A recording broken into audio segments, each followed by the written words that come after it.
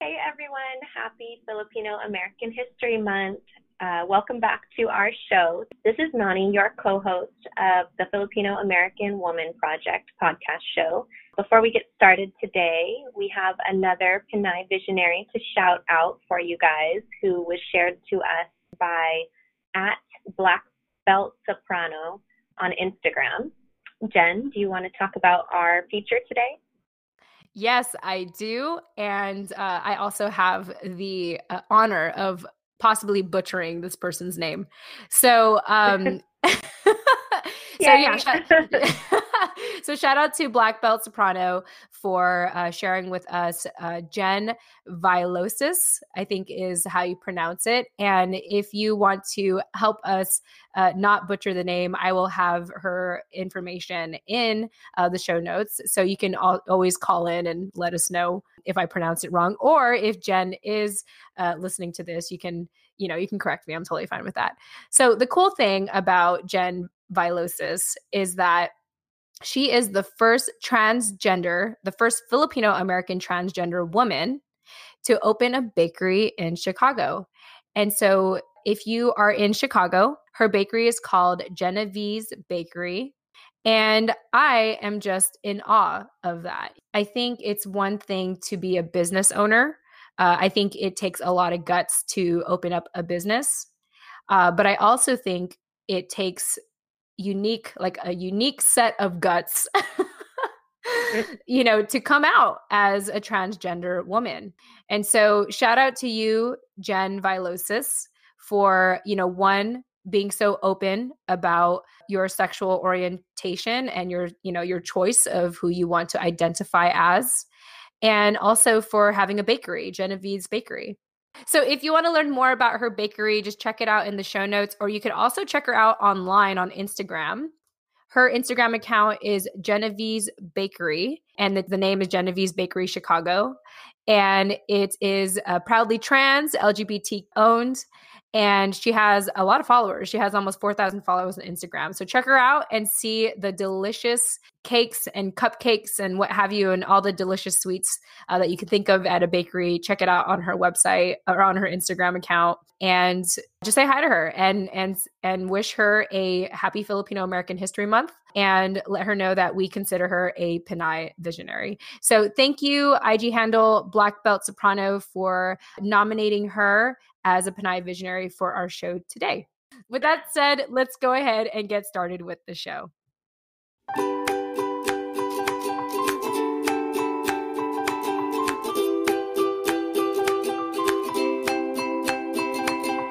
Welcome to the Filipino American Women Project, a podcast show that shares stories and life lessons told by individuals living or have lived in America that are of Filipino descent and identify as female.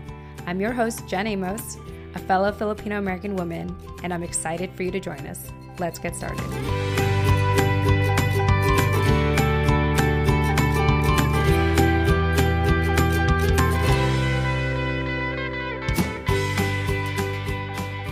All right. Hi, everyone. Jen Amos here with the Filipino American Women Project podcast show. And as always, I have my wonderful co-host with me, Nani Dominguez. Nani, welcome back to the show. Hello. Welcome back, everyone. Yes, and we are excited. We have another special episode for the Filipino American History Month. We have with us today Pinay activist and scholar Stacey Anne. So Stacey Anne is currently a PhD student working on feminist scholarship, focusing on the lives of Filipino women in the USA during the Great Depression. Crazy. I would have never even considered that at all, because I don't really study history. But anyway, that's just me. With that said, Stacey, welcome to the show. Hi. Hey, very cool. We're super happy to have you. I want to give our listeners a little background on Stacey. We had communicated over 2 years ago. And Stacey, why don't you share a little bit about how you heard about the project and why you initially reached out?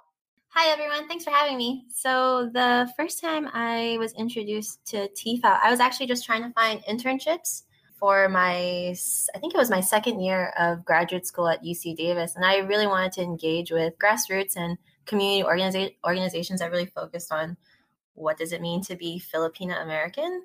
And I happened to find through a Facebook search, Jen, your organization. And I thought, well, I have to be a part of this in any way, whatever it is. And so that's how I met you and TFAL. Yes. The cool thing is that one of your pieces or one of your assignments for one of your classes at the time, the Feminist Theory American Studies class, I believe, you had decided to write a piece about us, which I really appreciated, by the way. I want to thank you for that. Oh yeah, no worries. It was an honor to do it because no one really talks about Filipina feminism and how we express our work for the community and for ourselves and how we create communities and circles for healing, specifically for the experiences of women of color. And so I just thought it was something I can help contribute to. Yeah, there was a line in there that I want to read. I actually want to read your entire essay, but we don't have time for that, or maybe we will. Who knows? But there was a line in there that stood out to me as I was kind of reading through it again. And it says, Filipino Americans, despite the census data confirming their labor, such as nurses, students, farmhands, domestic workers, wives and mothers, and their presence during the 1920s and their contributions to both their Filipino ethnic enclaves and the broader Asian American community, especially are without a history for current generations of Filipino Americans to fall back on or reference. And so my takeaway from that is that kind of just what you said, there's really not a lot of historical documentation of us. And so I think it's super awesome right now as a PhD student, you are focusing on the lives of Filipino women in the USA during the Great Depression. I mean, I stumbled on that when I was getting my master's at Cal Poly San Luis Obispo. I noticed at one of the archives I was interning at that there was a file called Filipinos on the Central Coast, but the file actually had a jumble of Chinese Americans, Filipino Americans, Japanese Americans, and someone had just lumped all of these Asian groups together. And there was one photograph, because I had to help organize it, there was one photograph of a Filipino woman standing outside a Filipino market in 1932. And I thought, that's interesting because for every 20 Filipino farmhands, there's maybe only one or no Filipinas. And I thought, well, what is she doing there? And how can I relate to this photograph? Because it's basically a Filipino woman with her back turned to the camera. And I did more digging, and that's how I fell in love and passionate with this idea of trying to restore the Filipina presence in America. And so that was basically where my interest and creative interest went to. Going into my PhD program too, I wanted to collect basically a story that can help us begin how we understand what it means to be Filipina and Filipino American, was basically through that photograph. Wow. You're going to have to share that photo with us. Wow, I'd love to see that. Yeah, it's just a woman with her back turned and she's just facing the market. I think it's so fascinating that you're pursuing this. I feel like you're the first person I know that is trying to bring light to Filipina history in America. Because another thing you had in your essay that you wrote for us, it said much of the historical literature on Filipino and Filipino Americans flourished during the 1990s, but much of it was only for the Filipino male experience. So I just want to commend you for what you're doing. I can't say that enough. And yeah, that's it. I really can't say enough other than that. Thank you so much. Because the field of academia is just so, unfortunately, there's moments where it's very conservative and they ask you the question as you're doing your rigorous training, like, well, why Filipino American women? What is so unique and special? Because they want you to create this they say sexy, which is, I think is very gendered, but this new sexy argument when it comes to Asian American history, or just American history in general. And that always struck a chord with me, even to this day. Be asked, why study yourself? And I've had that moment in academic circles. And so I think those kind of jabs, especially in the racially charged and gendered moment we're living in now, it really pushes me to write this history of Filipinas in America and Filipino Americans and their daughters from 1900 to 1965. Because when we think of Asian American and Asian immigrants in the US, it's very difficult for mainstream America to conceptualize that there were Asian families prior to the brain drain and 1965 Immigration Act. Whoa. Can you talk a little bit about the brain drain act? I've never heard of that. Oh, no. They lumped that in with the 1965 Immigration Act. So LBJ, they President LBJ decided in the 60s, well, he said that it's unconstitutional for LBJ in Congress, it's unconstitutional to have quota restrictions on immigration, especially when it comes to these quotas which have been influenced by racial biases. Like if we look at the history of immigration policy, it was meant to restrict Asian immigration, especially because they thought that they were bringing in unskilled laborers and they were going to suck the American economy dry and take American jobs and things like that. And so race, the conceptualization of race had a lot to do with these immigration quotas. But in 1965, they argued that no, it's unconstitutional because of its racist implications. But at the same time, it's the Cold War. So the US, if they're going to allow immigrants to come in, they want a specific type of immigrant. These people were usually, not only they had family members in the US, so it's family reunification, but they want an immigrant who can provide skilled, specific labor. Because the US, under this mask of democracy, they're thinking, oh, well, we need skilled laborers because it's too expensive to actually grow our own, put them to school. It's cheaper to actually extract and import them to the US. And so this is where we see another influx of Filipino engineers, doctors, nurses. A lot of the nurses come in through programs and the Immigration Act of 1965. So when we think of Filipino Americans, usually it's the first generation of nurses, doctors, engineers, and teachers after 1965, when actually there are Filipinos and Filipino Americans who have been creating communities prior to that, as early as like 1908 with the pensionados who came over to do schooling in the US. Wow. I'm curious with your work right now in your PhD program, how challenging is it or easy? I don't know. Like, what is it like having kind of like creating this history for Filipino women today? I mean, it is crazy, hectic, but also fulfilling. The crazy part is where, you are met with challenges as to why this research is important. That's one thing. The second part of why it's crazy is because the resources are so lacking. Most of the resources I found, they're by chance. I happen to be at an exhibit that I'm hosting or presenting. I happen to bump into Filipino Americans whose families have been here since the 30s. So I find oral histories that way, like blessings in disguise when I do these exhibits or presentations. But I think the other part that's fulfilling besides recording these women's narratives is that when I actually get the chance to teach at the Asian American Studies Department, as a TA or as a part-time or a lecturer, it's when you see the faces in the audience of undergraduates who are ages 18 to 21, and this is their first time recognizing or hearing that there are communities that look like them and face the same, turmoil, struggles as they do as part of immigrant families. So I think that's probably the best part of doing all this research that makes it the most fulfilling. One thing I feel like we've been doing on this show is a big scavenger hunt of trying to collect these stories from people.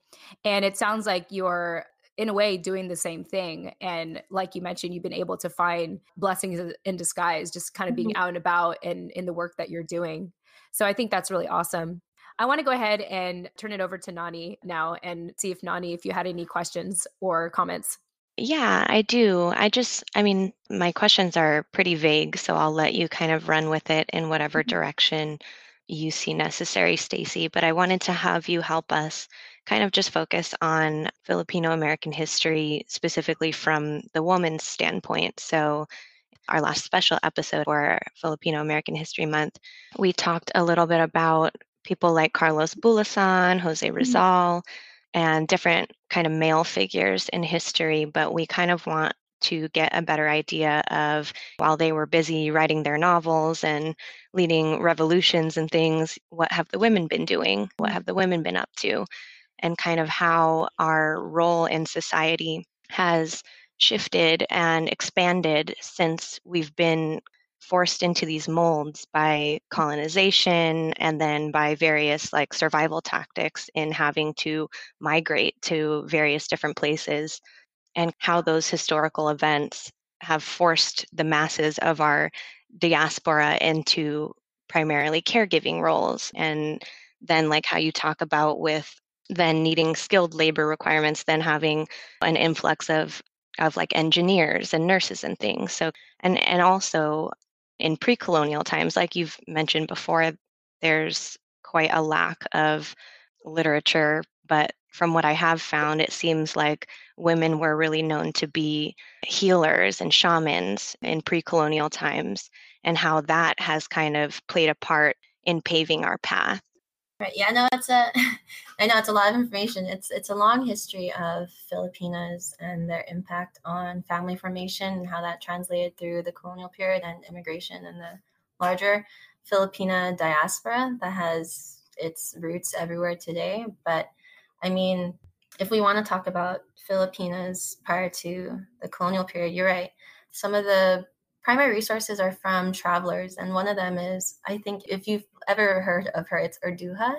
So she's from the Philippine archipelago, and she basically was a princess or queen in her own right, and she was also a military strategist. So she commanded armies, and she basically would tell men who wanted to marry her in order to lay claim to her kingdom that the only way she would ever marry them or partner with them is if they could actually defeat her in a duel, because she was skilled in combat. And I to this day, I don't think she actually was tied down by any man. She was able to lead her kingdom, and I think also travel an island hop throughout Southeast Asia.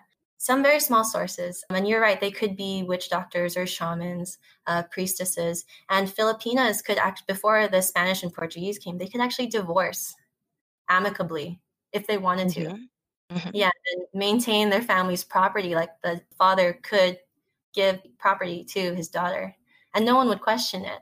But of course, when the Spanish and Portuguese come and they take Manila, that entire system gets flipped on its head, and we see women, Filipinas, having to convert to Catholicism and also adhere to what does family formation look like to Spanish Catholics and that system. And the Spaniards had a really hard time actually trying to subdue Filipinas and their families.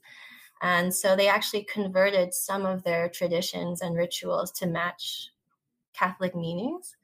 And so when we think of like the cotillion or the debut, a woman, Filipina woman's coming of age story, it has to do a lot with Filipina traditions when it comes to what does it mean to be a Filipina during the pre-colonial period and coming of age, an entire ceremony. Because that was the only way that the Spanish could, in a way, successfully convert Filipinas to be part of the colonial system.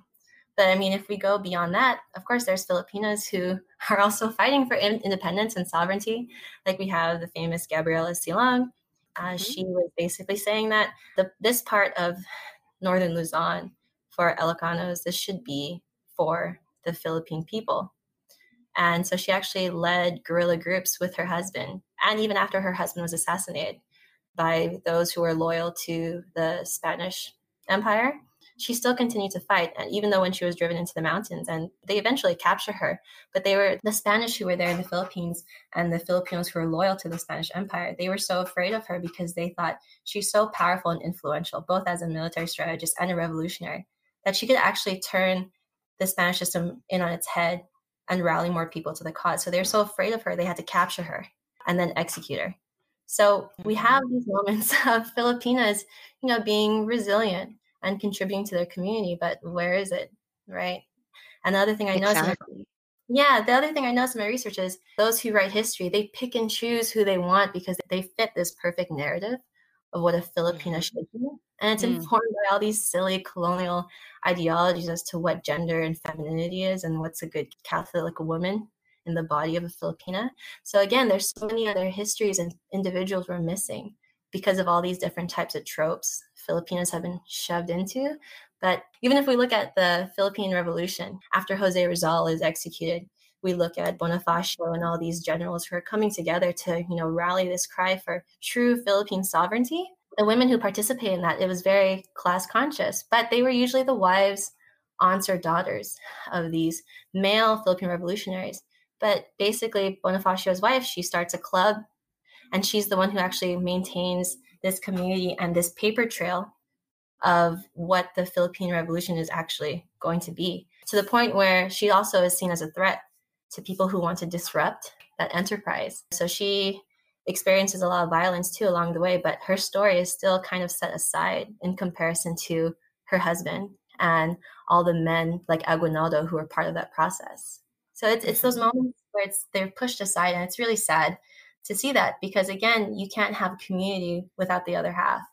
And what I've noticed in research for Filipino American history, we hear about the Manong generation, so the farm laborers, the migrant farm laborers who also went to work in the canneries, and they followed crops all the way through Montana and Idaho. When they came back to California, those communities that were settled, they weren't necessarily all bachelor Filipino American or little Manila towns. The reason why those towns could be settled is because even if Filipino Americans or Filipinas made a small population in comparison to the men, you have the Filipino Women's Club, you have these women's auxiliary clubs that actually collected and created programs so that community could find its roots. So this idea of home, family, despite this harsh migration patterns and the migrant labor history, they kind of owe their stability to these women who organized and helped create these communities for them to come back to. And we see it. Like if you look at the Filipino Women's Club in Salinas, which has been around since 1930. That's crazy. Again, for every 20 Filipino farmhands in America, there's like one Filipina. But there was enough of a community in Salinas of Filipino women and Filipino American women since 1930. They're celebrating their 90th anniversary next year. Just thinking about what they could do with so little in such a racially charged and violent period, it says a lot if we look at pre-colonial up until present day with Filipino Americans and clubs like this. It really demonstrates just how significant Filipino women are to community and family formation, and just this idea of what it means to be a cultural matriarch and why that's so important for generations thereafter. Yeah. I recently just joined Gabriella, the mass organization Gabriella, which is named after one of the people that you just referenced, Gabriela Silang. And it's interesting to me because while there's a lack of resources, there's not a lot of stories that we can find, but you were able to. Gabriella is basically the only one that I've known about until just now when you were just talking. I am just wondering what your thoughts are on why someone like her is not recognized widely as a historical hero or figure, because this is all super new to me still. So as I'm learning about it, I'm going and talking to people outside of those groups about it, and I'm not getting the response that I have myself, which is confusing and also frustrating. So I'm just I'm curious to hear your thoughts on why more people don't know who Gabriela Silong was. Well, I think it's really complex matter, right? When we think of the Philippines and Filipino culture and how it was basically outlined to fit a patriarchal mold, not only patriarchal, but a very Catholic and conservative mode. So the ideal woman under all those circumstances of oppression and that type of system, it doesn't allow for a female rebel fighter, for a female guerrilla or guerrillera, right? And so it's those moments of trying to maintain a philosophy about who counts as a hero. Those are some of the factors that are going to push out these women from being part of the greater narrative of Filipina women's history. From what I've noticed in my research. So yeah, Catholic ideals as to what a good woman is. It's a mother. You look at Gabriella, was she a mother? I mean, you could argue in our 21st century expectations of womanhood, yes, she was an activist and a fighter, and she seems like a proto-feminist. But for that time period and up until the 1960s, Gabriella looks like a revolutionary that should be kept under wraps because she's not fitting this perfect mold of Filipino womanhood. Right. That's just so crazy to me that even when I'm talking to people that we start with the whole lack of representation thing, and it's important to share our stories, and then tell them about this historical figure that I just learned about, and the sentiment is just not there. And I'm kind of like, well, okay, we're here complaining that our story, that we're not seen, that we don't feel seen or heard, but here's someone that we can take and use as an example. There may not be a lot of those opportunities, but here's one, and why aren't we not clinging to it? But it just seems like what you just said, maybe because of for whatever reasons, people are just not able to grasp that kind of depth in her story. I mean, So, yeah. the fact that she's Ilocano, so she's a brown Filipina, Mm-hmm. right? And Mm-hmm. unfortunately, that Spanish caste system of color, the variations of what whiteness can provide a Filipino, so how mestiza you are, that's actually going to also add as to whose story should be preserved or who has priority.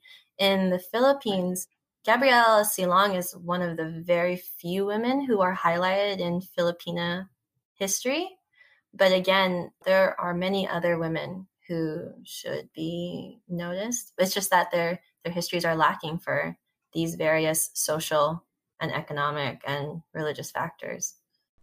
All right, Jen Amos here, jumping into the middle of our show, as I always do, to remind you why this show is possible. So, at the end of every episode, I tend to say, if you didn't catch our guest contact info, don't worry, we'll have those in the show notes. Check them out. I worked so hard on them. You're welcome. Well, it's been brought to my attention that our show notes are not as easy to find as I thought, which is why starting summer 2020, the Filipino American Woman Project is proud to be partnering with Captivate, the world's only growth-oriented podcast host. Captivate is created for independent podcasters, designed from day one to help you to focus on audience growth and the expansion of your audio influence. One way that Captivate makes our lives easier as independent podcasters is by taking the guesswork out of making a website for your show. That's right, a website for your show. So listeners, starting summer 2020, finding our show notes will be so much easier. All thanks to Captivate. You're welcome, as always. If you're about to start podcasting or are getting burnt out from all the extra work of producing one, like building a website, consider a 7-day free trial, that's right, free, with Captivate by visiting thefilamwoman.com. That's the Filam, short for Filipino American woman.com. Or, check out our show notes in the meantime, which is in the details section of each episode. Once again, you can visit thefilamwoman.com or visit the details section of this episode. Right. And part of the decolonization process, I think, for our community as a whole is kind of redefining those metrics of what we measure or how we're judging or measuring other people's success. Sorry. So let me see if I can maybe tie that into the next question that I had for you, which is another just vague, open-ended question about how have we gotten here? Like, how have we gotten to a place where we're so marginalized we can't even recognize one of our own, I guess? Oh, yeah, that's a that's a very complex question. In terms of being or finding a place as Filipino American women and being able to profess who we are and what we do, is that what you mean? Yes, and more specifically, how can we kind of loosen the grip that the man or whatever has historically had on us and kind of reclaim our narrative as we talk about people like Gabriella being subdued in history books or wherever people get history lessons because of their idea of what a woman should be marketed as. Yeah. How can we kind of take back that power and start to redefine that? Right. Well, okay, yeah, as a scholar activist, there are avenues that we can take on. Of course, they're going to be extremely difficult, but some of the ways that I do it is I work with grassroots organizations like the Below Sun Center of Filipinx Studies at UC Davis, like the first of its kind. And my main role there is to recover Filipino American history, especially from the women's perspective. I think it is extremely crucial to uncover these histories and to teach them for broad audiences, right? That's what sometimes academia gets flack for, because they produce knowledge for the sake of knowledge. Whereas grassroots communities and organizations, when we work with academics, we can actually provide these histories and these narratives to the broader audience so that we can instill change. And I think history in that way is very important in order for us to create that stepping stone as to how we break out of these categories and ways that marginalize us and minoritize us, because it always helps to begin the healing process, understanding and seeing another face or hearing another story that's similar to ours, who went through the same type of struggles of being a Filipina or Filipino American. Just having another mirror to look at and to review can help us figure out why it is that we feel this way and find a sense of community. So I think history has that. Doing history can actually provide that first step towards trying to break these molds, because it forces us to recognize ourselves and those who came before us and create those bridges, and then extend those bridges to other communities and other brown girls who are experiencing the same type of atrocities or the same types of marginalization. So for me, that's why history is so significant. And I think that's one way we can actually get out of these systems of oppression and better understand ourselves. The other way that we can tackle sexism piled on with racism, or the class conscious, or trying to tackle the mall minority myth, all those types of things, another way we can try to get over those humps and hurdles is by reaching out to our communities, right? Getting youths actively engaged with what it means to be different, acknowledging difference, and teaching them how to empathize. And unfortunately, we don't really have the tools to do that. But right now in California, we are trying to get ethnic studies from the kindergarten through 12th grade level, like approved of, so that we can actually have these histories of color, right? Not only of color, but also creed, tribe, religion, gender, sexuality. All of that is compiled into this new ethnic studies curriculum. I think that's another aspect, right, that branches off of history and historical research, so that we can teach the next generation what it means to understand and accept what it means to be different. Like, what does difference actually look like? And how does difference add to diversity, right? Because I think if you build that, if you build those tools at such a young age, I mean, kindergarten, teaching ethnic studies at kindergarten, you had to have a college degree to even have the opportunity to sign up for an ethnic studies course. If we start that young, I think that will help the next generation and the generations thereafter to actually redefine these molds of what it means to be a woman of color, for instance. But of course, as an activist scholar, I always think of the ground up and how education is actually going to spark change, because we take it for granted sometimes, even in a public education system. I worked in public education and volunteered for a long time. It was always disheartening and sad to see kids of color grow up, minorities grow up, and they don't have access to understanding why it is that they're being treated this way, or why it is the world operates this way based on these identities that are just all social constructs. So I really think starting from the ground up, history, providing that to the public, and then also providing K through 12 ethnic studies, I mean, that is the way to go if we want to heal and challenge what it means to be a minority. Love it.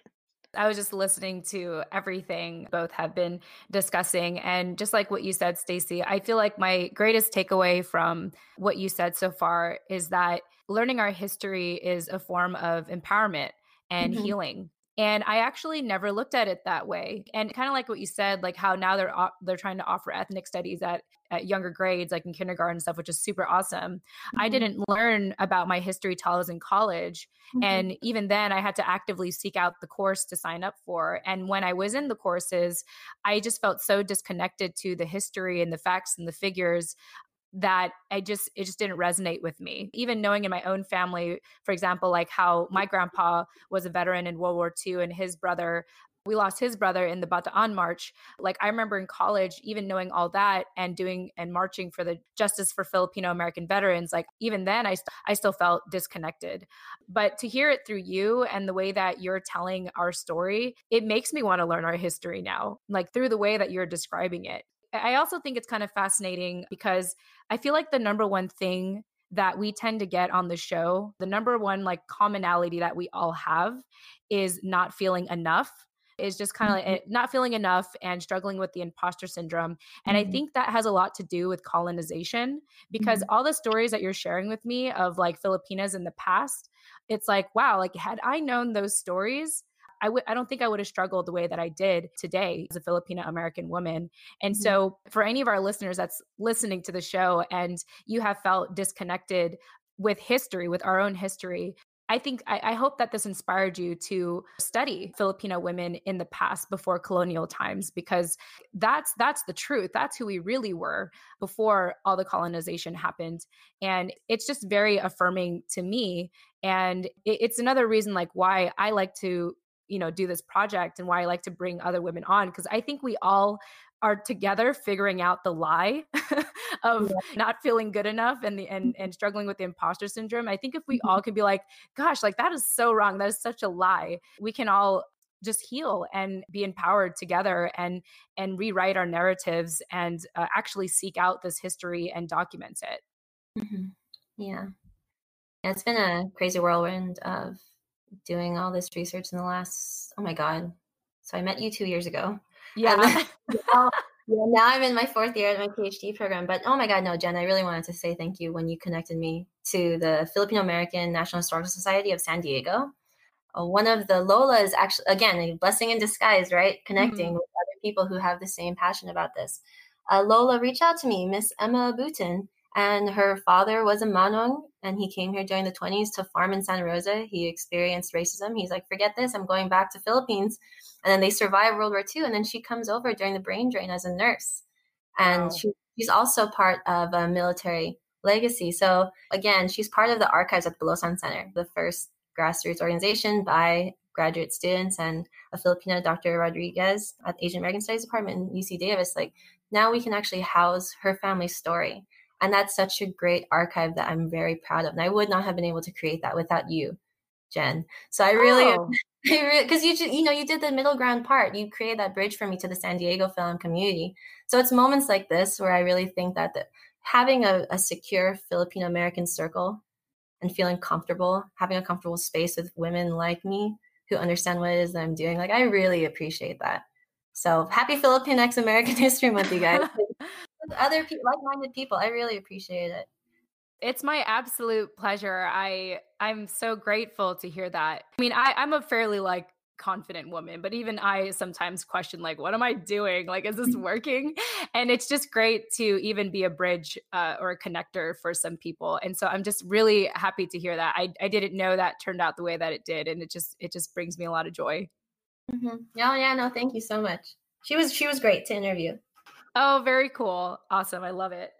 So I have like a couple of other questions, not in any like particular order, but let me see here. I was taking some notes. In your research, and I'm just curious, maybe for people who want to get started in learning about Filipina history in America, or even just learning about Filipino stories in general, have you come across any books or resources by like Filipino authors that you would recommend? I recently wrote one. It's about you could promote it. I'm just saying, because I work with other organizations, Pacific Atrocities Education, which is in the heart of San Francisco, Chinatown. They talk about, or they do outreach with college youth about the experiences of Asian immigrants and Asian Americans during World War II and the atrocities committed. And I actually have a book with them about the Filipina guerrillas and spies who participated in World War II and helped to liberate the Philippines. So that is one resource, and all the proceeds go back to that grassroots organization, by the way. So that book is basically about Filipinos' contribution and also tracking their immigration patterns and histories. So a lot of the women in that book as well, how did they face the caste system? If they were brown girls versus being mestiza or being mixed, how did their narrative survive, and how was it affected by sex and gender discrimination, even when they came to the US, which basically suppressed their ability to talk about their roles as veterans during World War II. So there's that resource. That's Pinay Guerrilleras. And then also all the people I work with at the Bulosan Center, they're all graduate students, and Dr. Rodriguez as well. She is the head of Asian American Studies Department, but they're also working on books. And I think they've also released some articles and books about the larger Filipinx diaspora. And so that goes from anywhere between like redefining or understanding Filipino or Filipinx gender, sexuality, human trafficking, health coalitions, and doing policy advocacy at the Capitol. So that's a good resource, like the Bulosan Center website. You guys can find that online. And then for other there's a community of Filipino American scholars, right?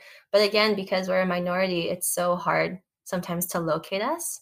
So that's what's so great about the Bulosan Center, if you look us up, is that we actually have conference. We had our first conference last year where we connected with all these different Filipinx and Filipino American scholars, and they came over to UC Davis and they presented their work. And I'm not kidding. They have articles as on topics like boba, on boba, right? About how boba as a center for youth, Asian American youth, intergenerational experiences, how boba was a way to connect to being Asian. No, yeah, it was amazing. I was sitting at this conference and I was like, oh my God, this is fun. This is liberating. And this is also very informative. So again, below Sun Center website, that's a good location to find resources on the Filipinx experience. And then when it comes to like actually looking at or locating resources on Filipina American history or Filipina history, that's even harder. That's even harder, which is why I'm trying to create all these archives with our archivist, Jason Sarmiento, at the Below Sun Center, just specifically dedicated to locating Filipinas in America, Filipino Americans from 1900 to present day. So I'm trying to do that so that future researchers, scholars, or even undergraduates, whomever, it's available to the public. I'm working on that right now. So we can get, so that when you click on it, you can actually see the photographs that these families donated. So there's that resource, digital archives. And then again, Filipina American history, you have some works by some Berkeley scholars. I think one of them is Empire of Care. And some of them are memoirs of Filipina Americans who were born in the 1930s in the US. But you really actually have to get grounded in Filipino American history in order to just locate them. Some of them, there's only like one copy of a woman's memoir. That has, oh my God, that has been so difficult to just locate because there's only one copy. And so right now I'm actually looking at a history of feminism in the Philippines from 1900 to 1955. And there's only so many copies of this book, and I happen to get my hands on one.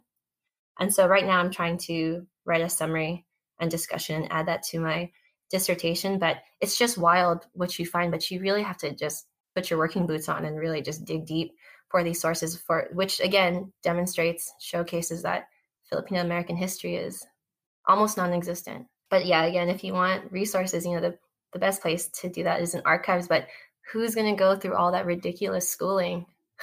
Yeah, and you just have access to these tools, to these histories, which is very frustrating with academia sometimes, right?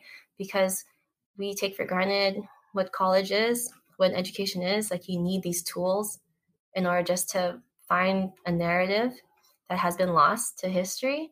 And sometimes I think, well, I only have so much time in the day. But again, the Below Sun Center is really working to create these resources to find and locate Filipino American history. So I really just recommend going there as a starting place, or even just contacting the Below Sun Center, because we're networking with other Filipino American scholars across the country, and even in Hawaii and other grassroots organizations as well.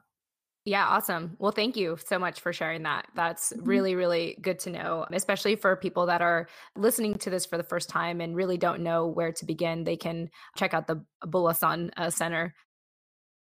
You did just remind me of a line in your essay that I also had saved that said something about how the Asian American experience is watered down by longstanding American prejudices. I'm not sure if there's anything else to really expand on there, but what you were just talking about kind of reminded me of that statement that I thought might be worth mentioning on the podcast. Oh, yeah. Asian American history. I mean, you see Asian American literature like flourish during the 80s and 90s, and during the Asian American power movement during the 60s and 70s. But then, because of mainstream American society, how they interpret for a long time what Asian is, our histories kind of get lumped, and they create this one category of Asian. What does it mean to be Asian American? And of course, Filipinos will get lost in there. Our histories will get lost in there. That's the one thing when you find identity and you create the term Asian American, right? What are the repercussions of that? Of course, onlookers who have the privilege of being the accepted notion of what it is to be an American citizen, sometimes they look at that and they kind of gawk at it and they prescribe all their stereotypes to what Asian is. And so that also adds to this dilution of Asian American history and all its various groups that make up Asian American history. Like, here's just one example that was ridiculous. I personally thought it was crazy, but I just had the Filipino American History booth at Davis and Central Park. It was International Cultural Festival Day.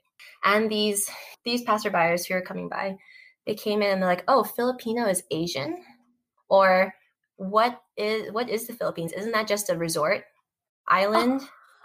What? These kind of, no, I know, right? But then again, the academic in me, the grassroots in me was, upset, of course. But then the academic in me thought, like, can you expect like every regular American to perceive the Filipino in any other way when the Philippines is seen as a developing nation, right? And those mail order brides, all these stereotypes they have about the Philippines and the Filipino women, especially because I'm a Filipino woman standing there at this booth.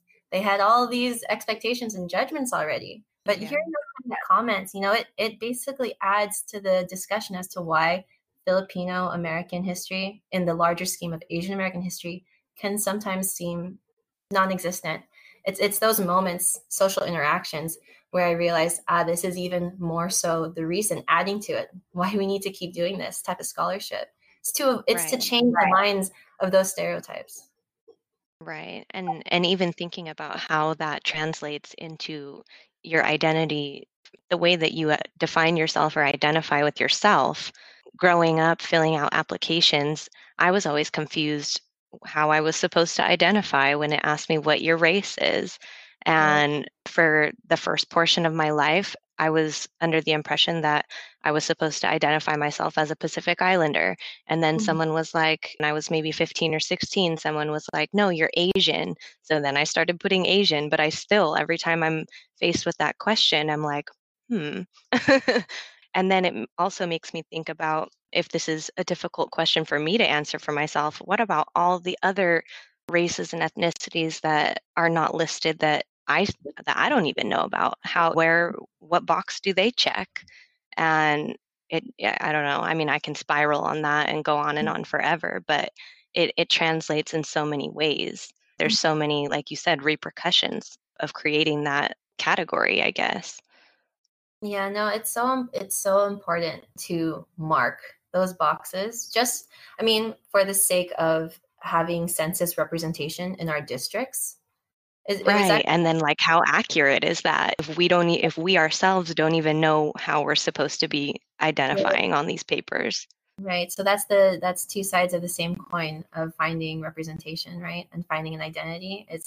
We're trying to create change by saying that we're here and we're present, but at the same time, we are labeled in these categories that we might not necessarily understand, which really adds to the reason as to why we need ethnic studies, right? So we can find some sense of security as to who we are, and we learn the history about us and those who came before us, who created that identity. There's just that term for ourselves.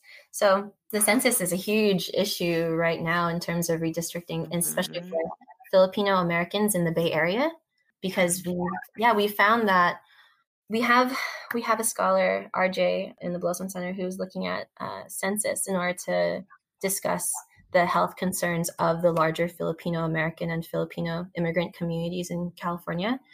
But we've noticed that, a lot of Filipinos, they don't participate in the census, right? Because either they don't have access to it, or because they worry about, if they participate in it, how they will be seen, because some of them are undocumented, some of them are full-fledged citizens, or some of them are on visas. So there's all these insecurities that come with the census data. But again, it's also very important to participate in them so that we can say and claim a space that we're here and we can create change with what our district needs. So yeah, I totally understand, this idea of checking off a box and what are the implications of it. Yeah, thank you for expanding on that. We were talking about this, something along the lines with Angelica in our previous episode, and she focuses on Philippine X literacy. One thing I feel about like this generation or this time and space right now is that we have the opportunity to document our stories and rewrite our narratives. And I think that's why we've been getting so much feedback, like positive feedback with our show, because people want it now. And people, yeah, people want it now. They're looking for answers and they want to feel a sense of security in their own identity. And so I think overall, like just the whole like being seen more, it's like we all want it. And I feel like there's so many people that are actively in the forefront, making sure that we're seen. And I feel like you're one of those people, Stacey. And Thanks. I just really, I'm just in awe of the work that you're doing. And I definitely don't want this to be like the last conversation that we have on the show with you. No, really though. I really, really love entering these spaces with other like-minded women. Like even my mentor, Dr. Rodriguez, like she supports what I do, right? And she helped create a space for me to do that at UC Davis when I was feeling at my lowest, because academics kept telling me like, what's so important about Filipino American women's history? Like there's nothing really there that hasn't been said already. It's these types of circles that affirm what it is and why it is that I do what I do. So again, thank you for having me. Yeah, absolutely. I have like two more questions for you. I keep telling you, thank you. My goodness. Yeah. Yeah. So right now you are focusing on the lives of Filipino women in the USA during the Great Depression for your PhD program. And I'm curious why you chose that time period. I am a nerd for old Hollywood cinema. My grandma, my Lola, was born in the 30s, and I was raised partially by her because my mom and dad, they're nurses. Now they're retired nurses, but they're working like crazy, ridiculous shifts all the time. So it was my grandma who actually taught me Filipino culture and Filipino language. So I felt an attachment to that time period because that's the generation she grew up with. And so I always thought that, well, I know now that there were Filipino Americans during this time period. How can I demonstrate their activism and their contributions to American society? So one of the main reasons is because it's an ode. My research is an ode to my grandma. So. Oh, I love that. I love that. Thank you. Yeah. And I feel like it's kind of obvious that you probably wouldn't be pursuing this if you weren't a Filipina. And so I'm just curious, in this whole experience so far, and I know your program has been crazy rigorous and you've just been studying nonstop and working nonstop. What have you learned about yourself in this journey so far as an activist and scholar? Oh my goodness, so much that I wasn't expecting to.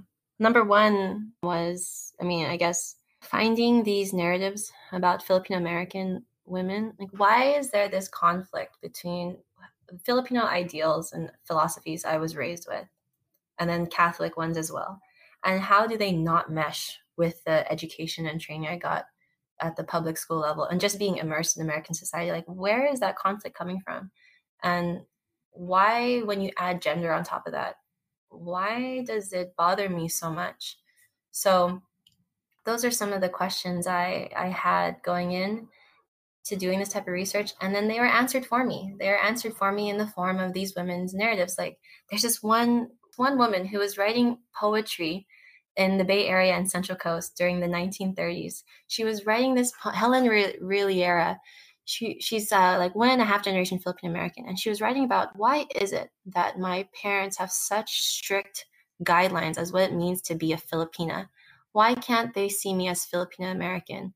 Why is it that the men in my family and the men in my Filipino American community, why are they so judgmental from how I dress to how I enjoy literature? Why do they always tell me I need to understand what it means to be a good Filipina woman? Like, what does that mean? So she had all these questions in like 1934. And I was reading it as I was going through these stacks of old Filipino American newspapers from the Depression era. And I thought, oh my God, her experiences, even though you can only find maybe like 5 poems of her and letters from her published in the Filipino American newspaper, the Philippines Mail. Like, why is this resonating so much with me? And so just doing, again, this type of research has been very therapeutic. Finding a face like mine in the Depression era from another Filipino American, it tells me so much as to how much more we have to keep going with this.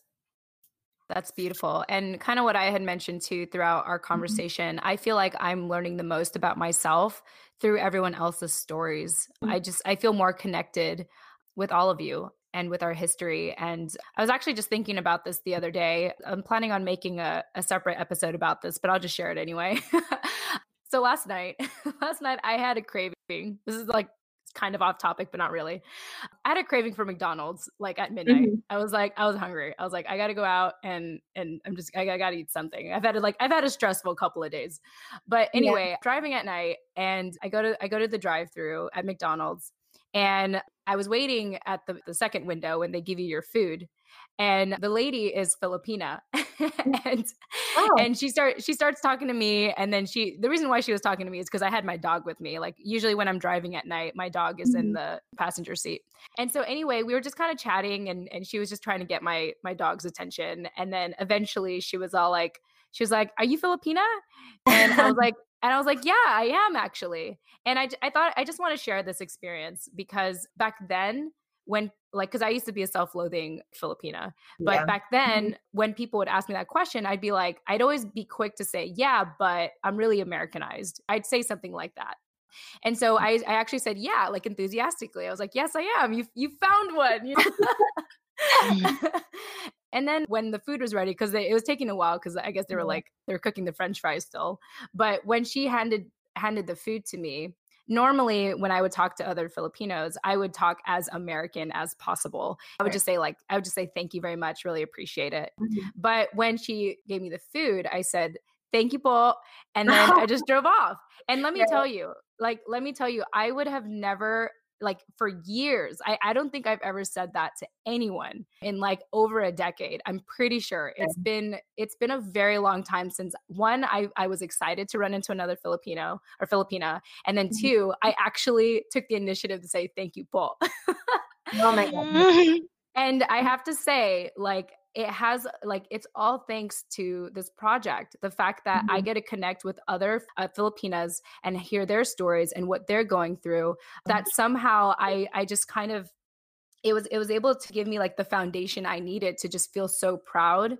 And when people ask me that question now, it's and I wasn't even expecting that. I mean, come on, it was midnight, guys. And I was going through a drive-through. I was not expecting to run into a Filipina, but it to me, it just comes to show how far I have gone in my own journey as a Filipino American woman. And yeah, I really have to give credit to this project and everyone we've interacted with. And I think that's all we're trying to do as Filipino American women, is just find healing through history. And if we don't have that history right now, for me, it's finding that history through all of our stories. Yeah, I know the self-loathing, I had those moments too growing up, but yeah, you're right. I didn't really understand what it meant to be Filipino American until I went to college and I took a Filipino history course. It was only offered once every 4 years before at UCI. Wow. In Orange County. And now they don't even offer it anymore because they don't have the funding for it.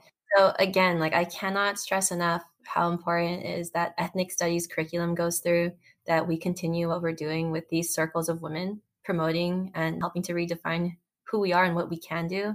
And then also just places like the Below Sun Center where we can preserve these narratives. Again, yeah, self-loathing, that's the best way to avoid that or never have that happen to another brown girl, is to better understand where we come from and who we are and how our history has made us as we are. So yeah, totally understand what you're talking about. I have one more question, but I want to check in with Nani if you had any comments or questions as well. No, I think that was a really beautiful story. I'm happy to hear that from you. Yes. Yeah. It's a So new that's how story. your narrative starts to change, right? Yes, absolutely. Just that shift, I didn't even know that happened for me until that random moment at midnight going to McDonald's. Yeah, when you just had that instinct that was never there before. Yeah. Yeah, no, it's crazy. I'm still shocked by it, like how enthusiastic and happy I was to run into another Filipina. I feel this is a moment for me, everyone.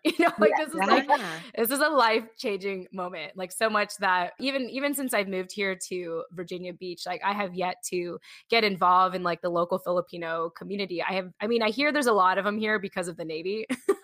But I haven't actively like sought them out. And then ironically, so I want to give a shout out to Crystal with the Filipino American Foundation for Charities in Washington, D.C. The funny thing is that I have never been involved with their nonprofit. I've been to D.C. like a couple of times, and even so in like the recent weeks. But it's because of this podcast that Crystal was able to hear about us and had decided to feature the Filipino American Woman Project and myself as a Panay visionary for this month. And so I want to thank her so much for that. But in addition to that, having that experience I had like 24 hours ago at McDonald's, it now gives me the conviction and drive to really seek out what is here locally and contribute. I now like want to do it. Like it's not something that I feel like I'm avoiding. It's like it's part of my to-do list now to contribute to whatever Filipino community is out here in Virginia. So thank you to the lady at McDonald's. If I see you again, if I see you again close to midnight and I have a craving, I will thank you in person and let you know that I brought you up. I didn't even get her name, so I just said thank you, Paul, and that was it. So cool. Well, Stacey, final question for you. What you're doing, and I know I mentioned this a million times already throughout the show, what you're doing is admirable. And I know it takes a lot of hard work. What are your future goals or plans once you finish your PhD program? Oh my God, that's like 3 years from now. It's like it's a 6 to 8 year program. Oh my God. Oh man. And, no, I know. And there's some graduate students who are on their 10th year. So I'm just like, oh my God, I gotta do this. No, so much anxiety. Oh my God, no, I get anxiety over emails. That's how bad and stressful these programs are. But but Jen, your guys' email, it was fine. But it didn't stress me out. It made me happy. But okay. My goals for after my program, if I get the chance to become a professor, I would love that, right? Because then I can speak to the future generations of Filipino American students, Asian American students, just everybody in general, and teach ethnic studies or women's history. That would be great. But I understand the reality of getting a tenure track job as a professor is very slim, very narrow, especially as a woman of color. But I know that my heart and passion really lies within community spaces. So I would love to actually dedicate my time and efforts in my future career to continue reaching out to these communities and representing them and their histories, and also teaching. Oh my goodness, I've taught K through 12 for like 10 years now, and I can't stress enough how important it is to reach out to kids, especially like underserved communities. I really want to be a part of that again after my PhD. Like the whole reason why I'm getting this PhD is not for the glamour of a professor job, but it's, that job is very difficult and strenuous in itself, but it's really so that I can create that bridge between academia, research, and the community.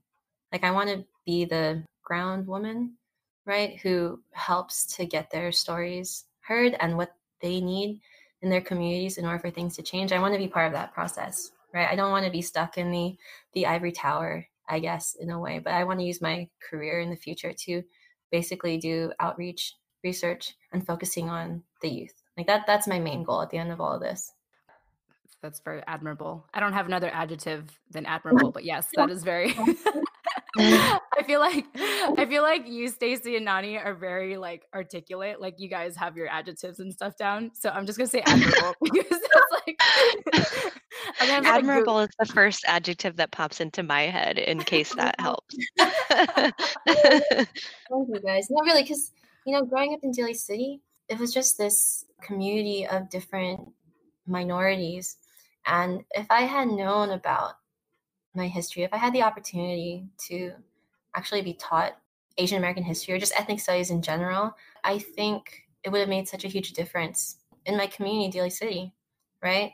I just think, other families, other immigrants, other individuals in society, they could just benefit so much from having that instilled in their mindset and in their practice with interacting with people from an early age. And so I really think this is my way to give back to my community.